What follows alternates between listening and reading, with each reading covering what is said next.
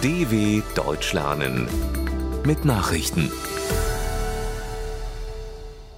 Mittwoch, 29. März 2023, 9 Uhr in Deutschland. Russischer Botschafter droht NATO-Kandidaten Schweden und Finnland.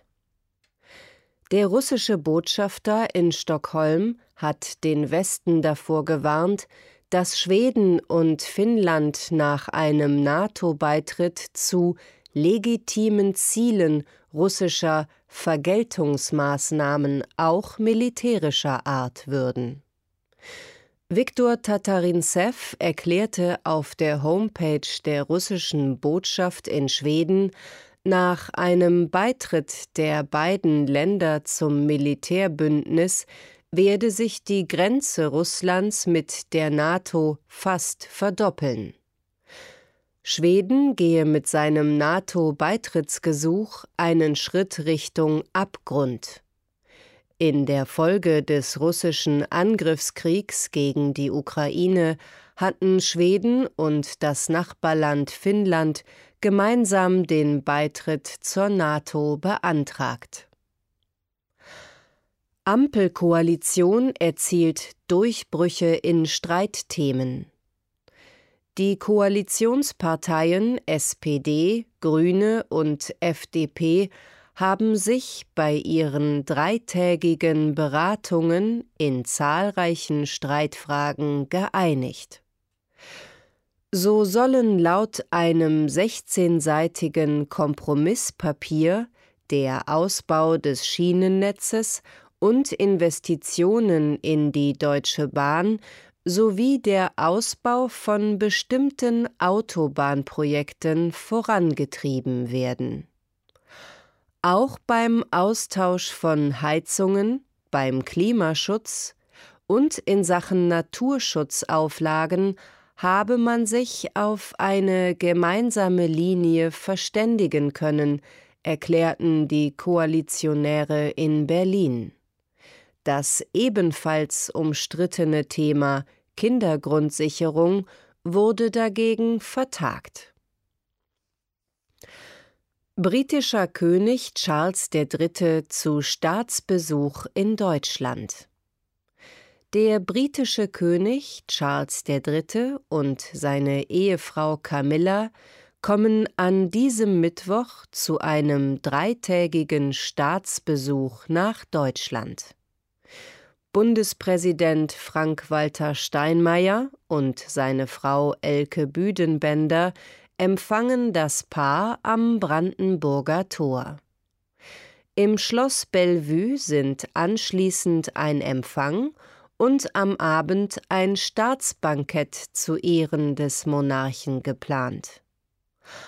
Am Donnerstag begrüßen Berlins amtierende Bürgermeisterin Franziska Giffey und Bundeskanzler Olaf Scholz das königliche Paar.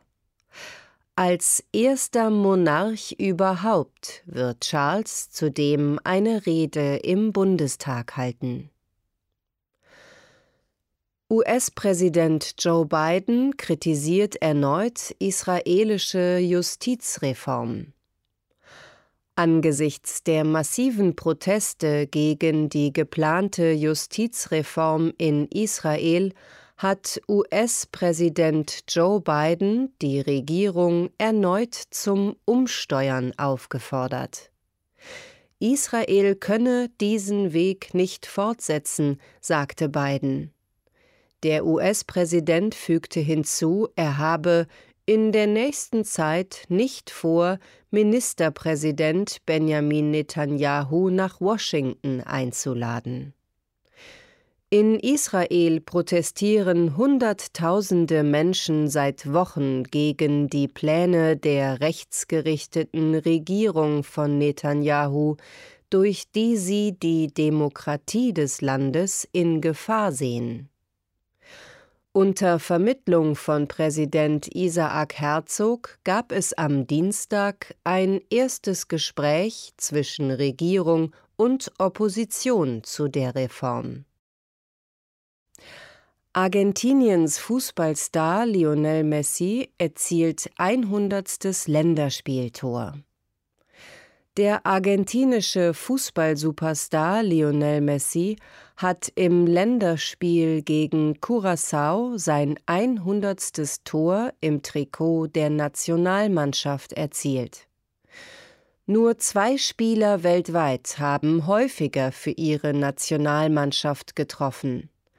Der Portugiese Cristiano Ronaldo kommt auf 122 Tore, der Iraner Ali Daei auf 109 Treffer.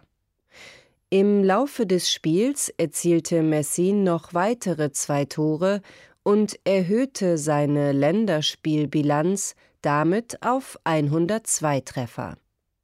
Die beiden Länderspiele zu Hause sind die ersten Partien der argentinischen Nationalmannschaft nach dem Sieg bei der Fußball-Weltmeisterschaft Ende vergangenen Jahres in Katar.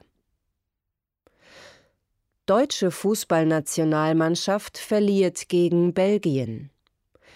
Die deutsche Fußballnationalmannschaft hat ein Testspiel gegen Belgien mit 2:3 verloren.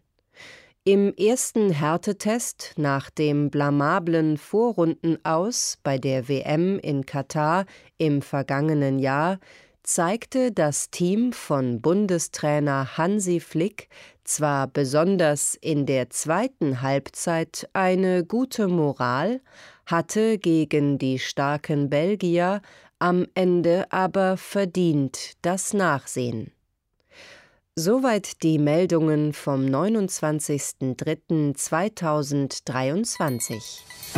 dw.com/langsame Nachrichten